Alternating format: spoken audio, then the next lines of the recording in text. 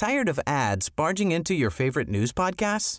Good news. Ad-free listening is available on Amazon Music for all the music plus top podcasts included with your Prime membership. Stay up to date on everything newsworthy by downloading the Amazon Music app for free or go to amazon.com/news ad free. That's amazon.com/news ad free to catch up on the latest episodes without the ads. Ja, nu är det dags för den filosofiska salongen, min filosofiska salong. Och jag har bjudit in Kent, Wisti. Välkommen hit. Tusen tack. Och Kjell och Nordström. Tack så mycket. Välkomna. Och jag tänkte vi skulle börja med någonting som kanske låter enkelt, men det är inte säkert att det är det. Manlighet. Vad är manlighet? Det är ju en salig blandning det där. Manlighet. Av vad man känner sig som. Vad man betraktas som. Vad som är ett önskvärt tillstånd att vara i. Och så finns det lagstiftning också i många länder som så att säga uttolkar vad som är man och vad som är kvinna. Det är en blandning. Begreppet. Stannar du där eller? Ja, och det i sig gör att varje gång som man ska tala om det där så måste man ju ställa sig frågan, är det biologiska, är det sociala, och så kommer alla de olika saker som begreppet består av. Det blir det som på engelska heter en amalgamation, amalgam, alltså en blandning av många olika saker. Och det gör att det är nästan upplagt för att det ska bli stökigt när man börjar med de här kvinnlighet och manlighetsbegreppen. Det som också är spännande i samtal kan jag tycka är att vi lägger så oerhört stor vikt vid det. Ja. Vilket vi gör just nu då i kulturdebatten kan jag tycka. Mer nu? Nej, det kommer väl periodiskt. Men det finns ju ingen naturlag som säger att det här skulle vara så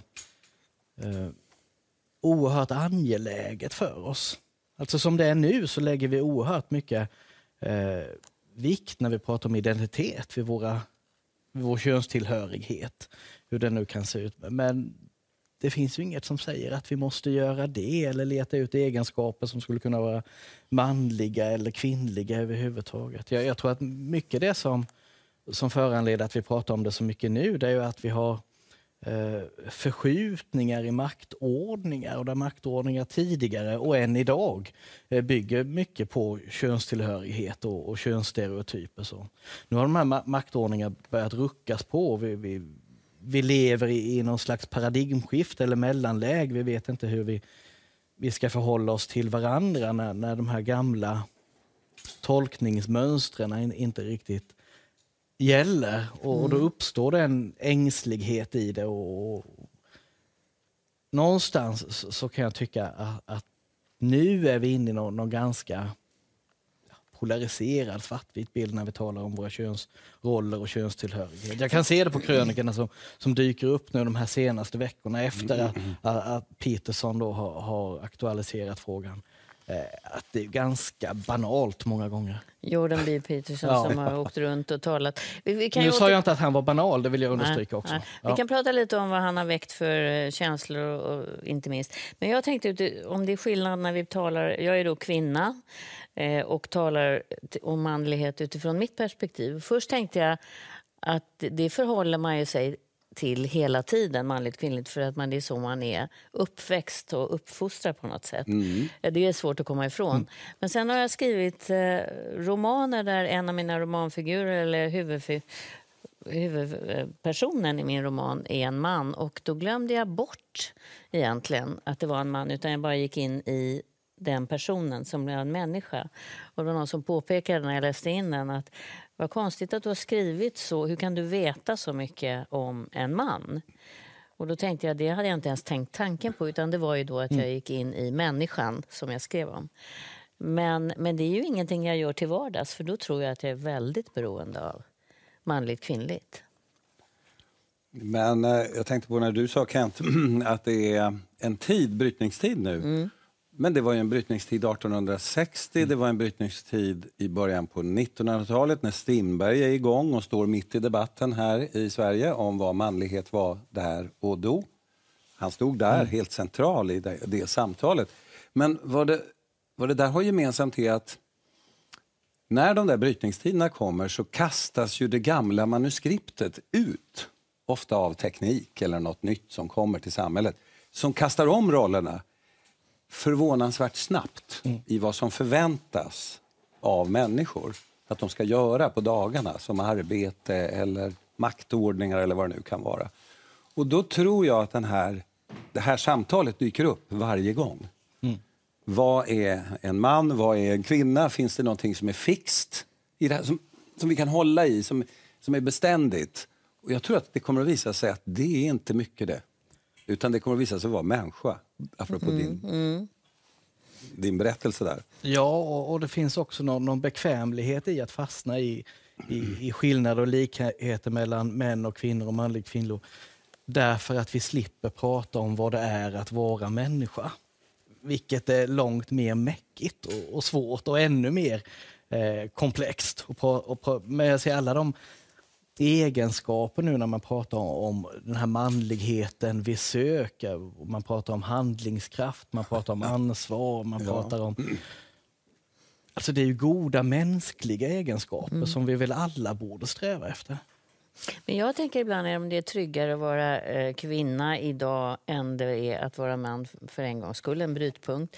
Därför kvinnor har så länge jobbat med att bryta ny mark i samband med industrialiseringen. Ja. Man fick en egen ekonomi. Nu talar jag ju Sverige väldigt mycket eftersom det är en utgångspunkt vi talar utifrån. Men att och det ser man ju också nu att kvinnor leder ofta debatten, talar om män. Istället för att i vissa fall att det är män som talar om sig själva. Det känns som att kvinnor har så länge hittat en egen identitet eller på väg att göra. Medan eftersom jag har söner så upplever jag i den åldern är det förvirrande. Vem ska man vara idag när man ska vara man? Ja, men vi ska komma ihåg också att det du beskriver, det är liksom det som händer i vårt lilla trygga medelklassvärld. Absolut. Där vi för de diskussionerna och där kvinnorna nästan har fått samma tolkningsföreträde som män. Och då upplever det väl som ett enormt framsteg, vilket det ju också är. Några måste ju gå för som förtrupp. Ja. Precis. Och det gjorde ni. Tjejer har gjort det nu under en ganska lång tid. Och sen skriver ni ju reglerna medan ni går. De nya reglerna. Jag har en misstanke om att pojkar i varierande åldrar upplever motsatsen, så att säga. Att de förlorar någonting. Ni vinner ju. Ni är ju på en resa mot ett bättre liv med mera makt, mera inflytande. Det blir man ganska glad av, den resan. Den kan vara kämpig. Det kan vara motstånd. Men ytterst är man ju på väg mot något som är bättre. Motsvarande är svårt att se hos pojkarna just nu. Samma glädje, så att säga, i vandringen. Man värmer däremot någonting som är ljust och större och vackrare. Det är inte jag helt säker på att alla ser. Peterson. Ja. Om vi tar honom, psykologen som har nästan uppträtt som en frälsare för vissa. Och stått på en scen och sagt ibland självklarheter som att du ska sträck på dig, plocka undan efter dig, res dig upp, var stolt. Och sen har han samlat också väldigt många olika typer av män som har bara liksom hängivet följt den här psykologen. Ja, olika typer av människor skulle jag vilja säga, även om det liksom mest män som råkar vara då. Och jag ska säga, jag har själv inte fördjupat mig just Peterson, för jag tycker att det han säger är många gånger rimligt och självklart, i alla fall utifrån hans erfarenhet som psykolog, klinisk psykolog då, som handlar om självrespekt och värdighet och ta ansvar för sitt liv. Men det intressanta blir ju någonstans samtalet runt honom som figur. Alltså, han blir själv nästan en jungiansk arketyp, vilka han arbetar med. Det är det som är spännande. Vad är det som gör att hans ganska oförargliga påståenden blir så laddade just idag? Och där kan jag tänka mig att det han uttrycker som klinisk psykolog gör ingenting med, men sen gör han ju massa andra påståenden som ligger långt utanför hans expertområden. Till exempel när han påstår att feminismen har gått för långt och sådär. Och det är klart att då vet han att det bränner till. Och då känner jag som precis där att vänta nu då, feminismen går, hur vet han det så att säga? För att han är forskare, kliniker, det vilar på ganska fast grund. Och sen plötsligt kommer någonting, där får vi iväg. Och varför måste det ställas emot varandra? Ja, det är ju nästa fråga. Varför måste det ställas emot varandra? Men jag tänkte på något du sa, Kent, ytterst är vi människor. De där 12 punkterna, det är ju 12 punkter han har i sin bok som börjar med att man ska bädda sängen och sträcka på sig. Tror det väl gå att tillämpa på kvinnor också, så vitt jag förstår, som känner sig lite nedstämda. Absolut. Befinner sig på en plats i livet där man känner sig vilsen, så kan ju en bra start på dagen, precis som du och jag talade om tidigare idag, vara att bädda sängen. Och det är ju så att... Struktur. Ja, men den psykiska ohälsan växer ju inte minst bland unga kvinnor idag. Så vi ska ju inte låtsas heller att liksom ett rakt spår in mot en ljusnande framtid för unga tjejer idag och liksom mörkare för killar. Därför att det är tufft att vara ung kvinna idag också. Men brytpunkt, det brukar du, brytpunktsamtal. Ja, det har jag hämtat från sjukvården, just den palliativa vården. Så pratar man om brytpunktsamtal. Vad betyder det, brytpunkt? Alltså, man går in i vården när man någonstans inser att sjukdomsförloppet, vi kan inte bota och vi kan inte behandla längre. Alltså sjukdomen går inte att besegra. Då kallar man till ett brytpunktssamtal där man med läkare och den sjuke och anhöriga och kanske någon präst och kurator och sådär har ett helhetssamtal om hur nu den fortsatta behandlingen ska gå till när man inte längre försöker bota sjukdomen. Vi kan väl återkomma till det, för det är nästa filosofiska punkt. Men jag tänkte, brytpunkt, om man skulle använda det begreppet, kan man göra det när det gäller manlighet idag? Står vi inför ett paradigmskifte, en brytpunkt, tycker ni? Mitt korta svar på det blir nej. Det tror jag inte. Av det skälet att det pågår hela tiden förändringar i samhället. Sen kan det vara lite förhöjt. Nej, kort sagt. Så manlighet står sig som det alltid har varit och är? Ja, och i den mening det någon gång gick att fånga den där anden i en flaska, så går det ungefär lika bra nu som då att få in den i flaskan, för den är svårfångad. Och det mörka då, som du talade om? Det mörka är att bli av med sitt manuskript, att bli av med delar av det paket av förväntningar som lades på en ung pojke 1952. Där det fanns en, så att säga, litet spår att följa. Det var lite uppdraget. Ni vet ungefär som när man ska åka skidor och det finns snö, så vet man vart man ska åka ungefär. Och det blev begränsande? Det var å ena sidan begränsande och å andra sidan eller limiterande i den meningen att man vet vart man ska. Där är spåret. Ja. Det kunde vara lite snålt. Och det är också klassamhällets fördel till exempel. Ja. Jag är arbetarklass. Något annat kommer jag inte vara resten av livet. Det skapar ju en trygghet. Det är en trygghet. Och bekvämt. Ja visst. Och nu är det mer i gungning, eller? Färre spår. Eller många. Vi har heller inte de gemensamma berättelserna eller ett enhetssamhälle som vi har haft tidigare. Och individualiseringen har ju tryckt på någon slags förväntan också på självförverkligande. Den här muskelbyggarkulturen, får man en känsla av att man bygger för att man ska kanske känna sig mer manlig? Ja, absolut. Och sen inuti är man ju ändå samma människa förmodligen. Det gör ju vi människor väldigt duktiga på, att vi tar ju och utövar kontroll där vi kan få den. Och sin egen kropp kan man i alla fall kontrollera. Det här har kvinnor gjort i urminnes tider, inte minst helgon och andra. När man har förlorat all makt har man i alla fall haft makten över sin kropp. Och det har de här pojkarna också. Makten över sin kropp, att göra någonting med den, för den, mot den. Men jag äger den och jag gör vad jag vill med den. Och det är också periodiskt. Alltså, jag tänker på den här starka hälsotrenden och all gymping och jogging som kom på 80-talet, som har direkta spår egentligen tillbaka till klosterlivet på 1300-1400-talet då, med självspäkningen och allt det här. Så det finns existentiella dimensioner i det där också. Hörrni, ska vi byta ämne? Manlighet är stort och styvt. Vi ska ha lite reklam, men jag kan ju redan förbereda er där hemma på att vårt nästa ämne är: hur accepterar vi det vi inte kan förändra? Tired of ads barging into your favorite news podcasts? Good news. Ad-free listening is available on Amazon Music for all the music plus top podcasts included with your Prime membership. Stay up to date on everything newsworthy by downloading the Amazon Music app for free or go to amazon.com/news ad free. That's amazon.com/news ad free to catch up on the latest episodes without the ads. Ja, nu hade vi den här lite mer komplicerade kanske formuleringen än bara manlighet. Hur accepterar vi det vi inte kan förändra? Och då vänder jag mig till dig, Kent, Wisti, för att du talade just om dina brytpunktssamtal som du hade hämtat ifrån vården där människor är inne i livets slutskede. Ja, jag har hämtat begreppet just därifrån och sen har jag använt det när jag har pratat om andra samhällsfenomen. Också just insikten om att allt står ställt under förgängligheten.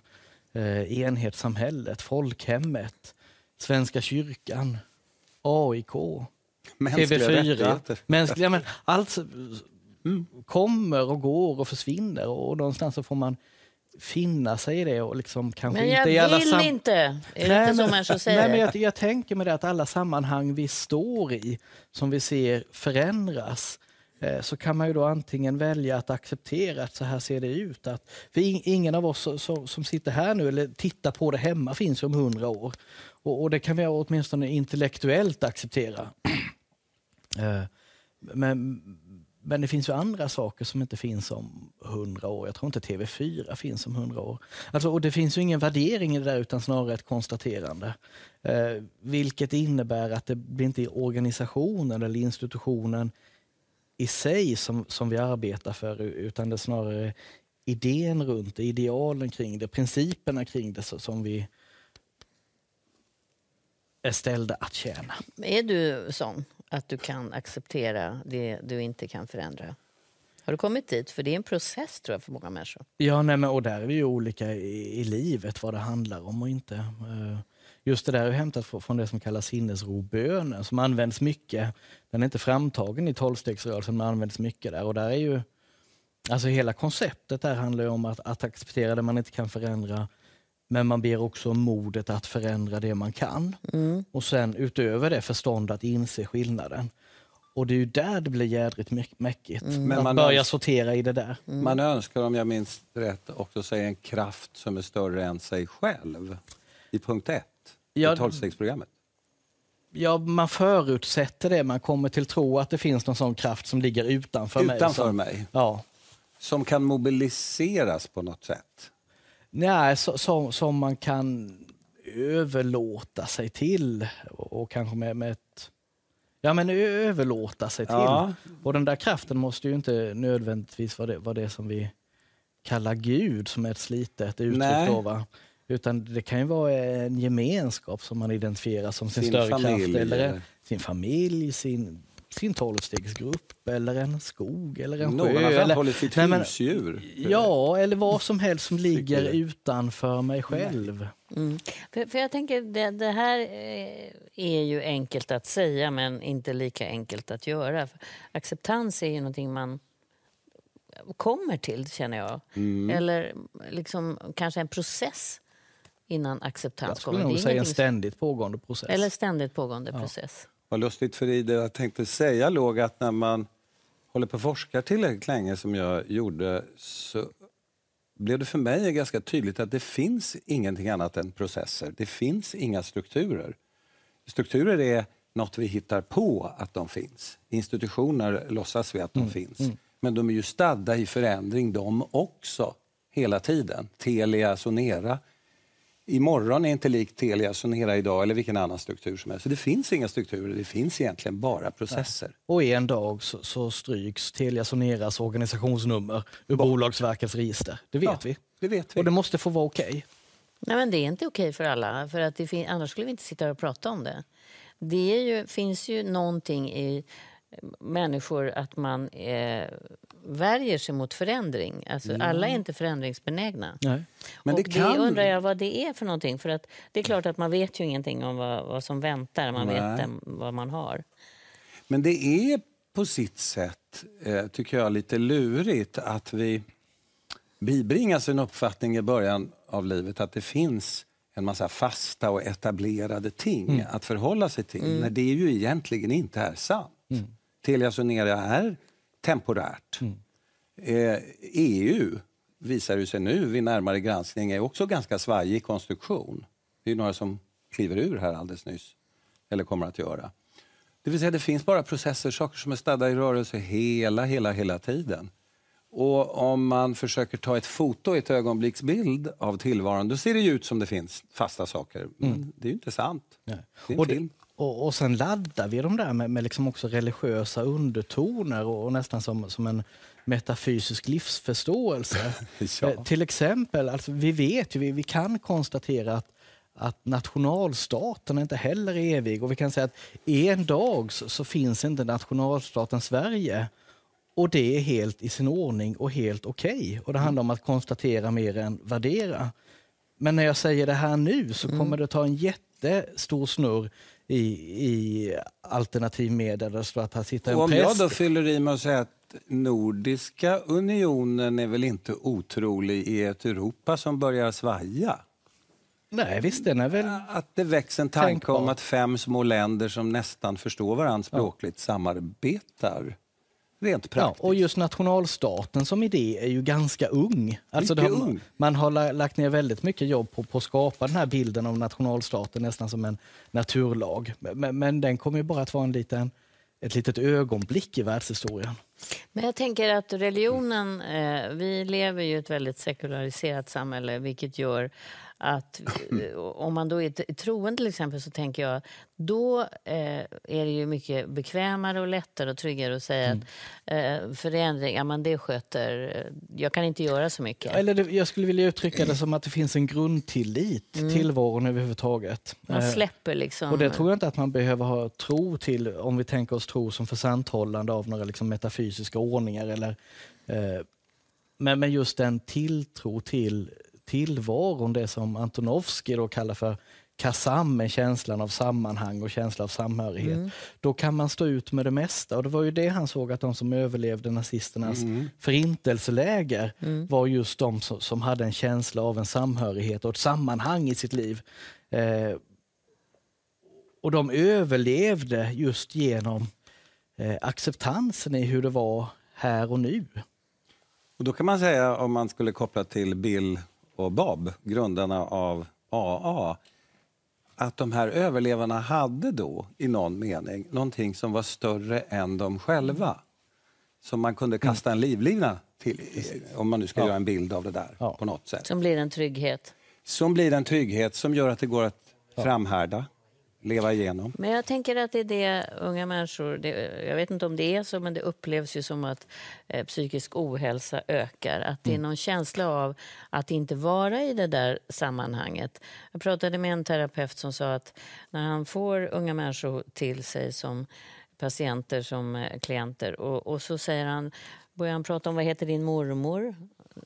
Det vet jag inte. Var kommer morfar ifrån? Ingenting. Det finns inget sånt sammanhang. Och så får de i uppgift att gå hem och intervjua sina nära och göra ett sånt här träd.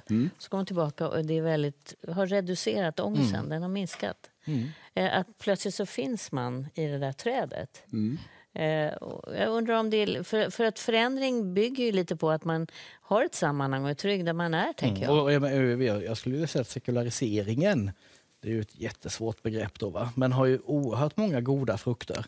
Men ett av prisen vi betalar för sekulariseringen handlar ju också om att vi mister våra gemensamma stora berättelser och stora delar av vilka sammanhang vi står i. Och då har det varit så att vi har gjort oss av med de här stora berättelserna, och även folkhemsberättelserna med socialdemokratin, det har ju liksom inte heller traderats till den yngre generationen. Så vi har egentligen inga stora livstydande berättelser gemensamt idag. Och det är ju priset vi betalar för den autonomi och frihet man som individ kan uppleva.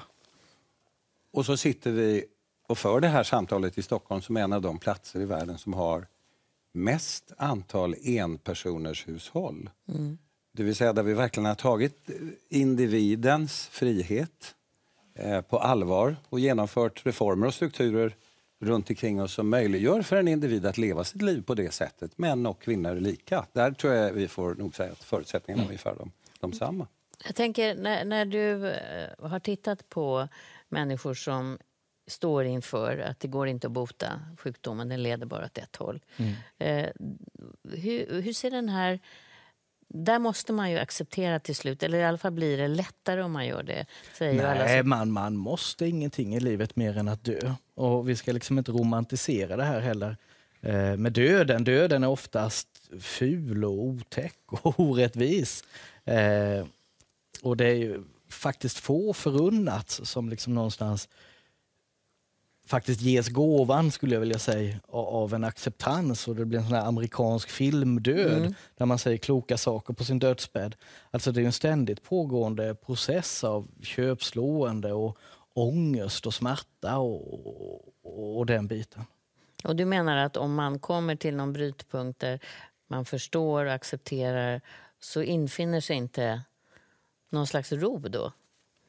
Jo, det kan det göra. Så att man är i ett större sammanhang till och med på det sättet. Alltså det blir ett sammanhang av att så här ser det ut. Och det är så komplexa situationer med liksom vad vi har för inre förutsättningar för detta och de yttre faktorerna, hur sjukdomsförloppet ser ut och så det är jättesvårt att sitta och generalisera. Så det är en väldigt stor variation? Ja, men det är klart. Vi är människor. Men det är nog ungefär som med det förra samtalet som vi hade tidigare om manlighet. Jag upplever att det är ett av problemen med manlighet och kvinnlighet är att det förväntas ju täcka halva befolkningen. Och vi pratar om jordens befolkning. Det är ju naturligtvis problematiskt.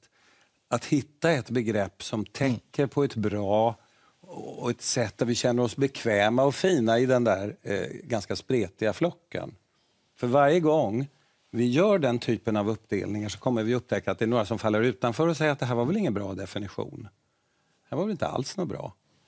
Så begreppet är för stort kanske. Det är möjligen det här. Men det som vi saknar i samtiden idag skulle jag vilja säga så att vi skulle lyfta in begreppet nåd på ett annat sätt. För det handlar också om att acceptera det jag inte kan förändra, insikten om min egen och vår egen skörhet och bräcklighet och otillräcklighet.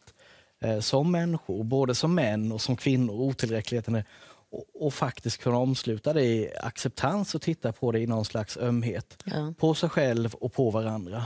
Idag är det ganska nådelöst i samtalsklimatet överhuvudtaget och hur vi ser på varandra. Är det teknik, tror du, som är med och driver ut nåden? Nej, jag tror att det handlar om att vi helt har tappat spänningsfältet mellan skuld och förlåtelse. Och vi jobbar inte med skuld idag utan vi arbetar med skam. Och skulden handlar om vad jag har gjort. Som jag kan betala av. Som jag kan betala av eller tillgodogöra eller så. Skammen handlar om vem jag är. Och på den hjälper ingen förlåtelse överhuvudtaget. Och det har också med ansvarighet att göra. Och tillbaka till det här med Peterson då, att sluta skämmas, så är det någonting som ska rannsaka, så är det skuld vi ska prata om. Och då kan man också lyfta in nåden, alltså att man lyfter av en skuld. Där finns nåd. Ja, men där finns åtminstone nåd med i ekvationen och förlåtelse. Och... Jag tänker lite i din värld, ekonomin. Där känner man ju det här med förändring är nästan en förutsättning. Börsen, kurser, hela det här som har präglat vårt samhälle väldigt mycket. Ja, ekonomifieringen som jag kallar det av vårt samhälle, för den har ju gjort ungefär som elektricitet, penetrerat alla små delar av vårt samhälle, har ju ekonomifierats nu. Ett dagis, tandläkaren, var man än går. Absolut är det så. Och för ekonomer är det ganska lätt till hands att allt är en process som är stadd i hela tiden i förändring. Det har ekonomer ganska lätt att ta till sig, i vart fall duktiga ekonomer. Ser gärna tillvaron på det sättet och är vana vid det. Och man talar ju idag också om ekonomin också som genomsyrar vårt sätt att relatera till varandra. Man pratar om homo economicus, där när jag i varje nytt möte kalkylerar med vad kan det här tillföra mig? Vilket värde finns det för mig i den här relationen? I sociala kontakter eller någonting. Och det kan man också lyfta in i alltså våra sexualiserade könsmaktsordningar där även våra relationer har ekonomiserats. Det får bli sista ordet. Det var ett märkligt slut. Jag tar med mig nåd. Det behöver vi mer av. Tack för att ni kom. Tack så mycket. Tired of ads barging into your favorite news podcasts? Good news. Ad-free listening is available on Amazon Music for all the music plus top podcasts included with your Prime membership. Stay up to date on everything newsworthy by downloading the Amazon Music app for free or go to amazon.com/news ad free. That's amazon.com/news ad free to catch up on the latest episodes without the ads.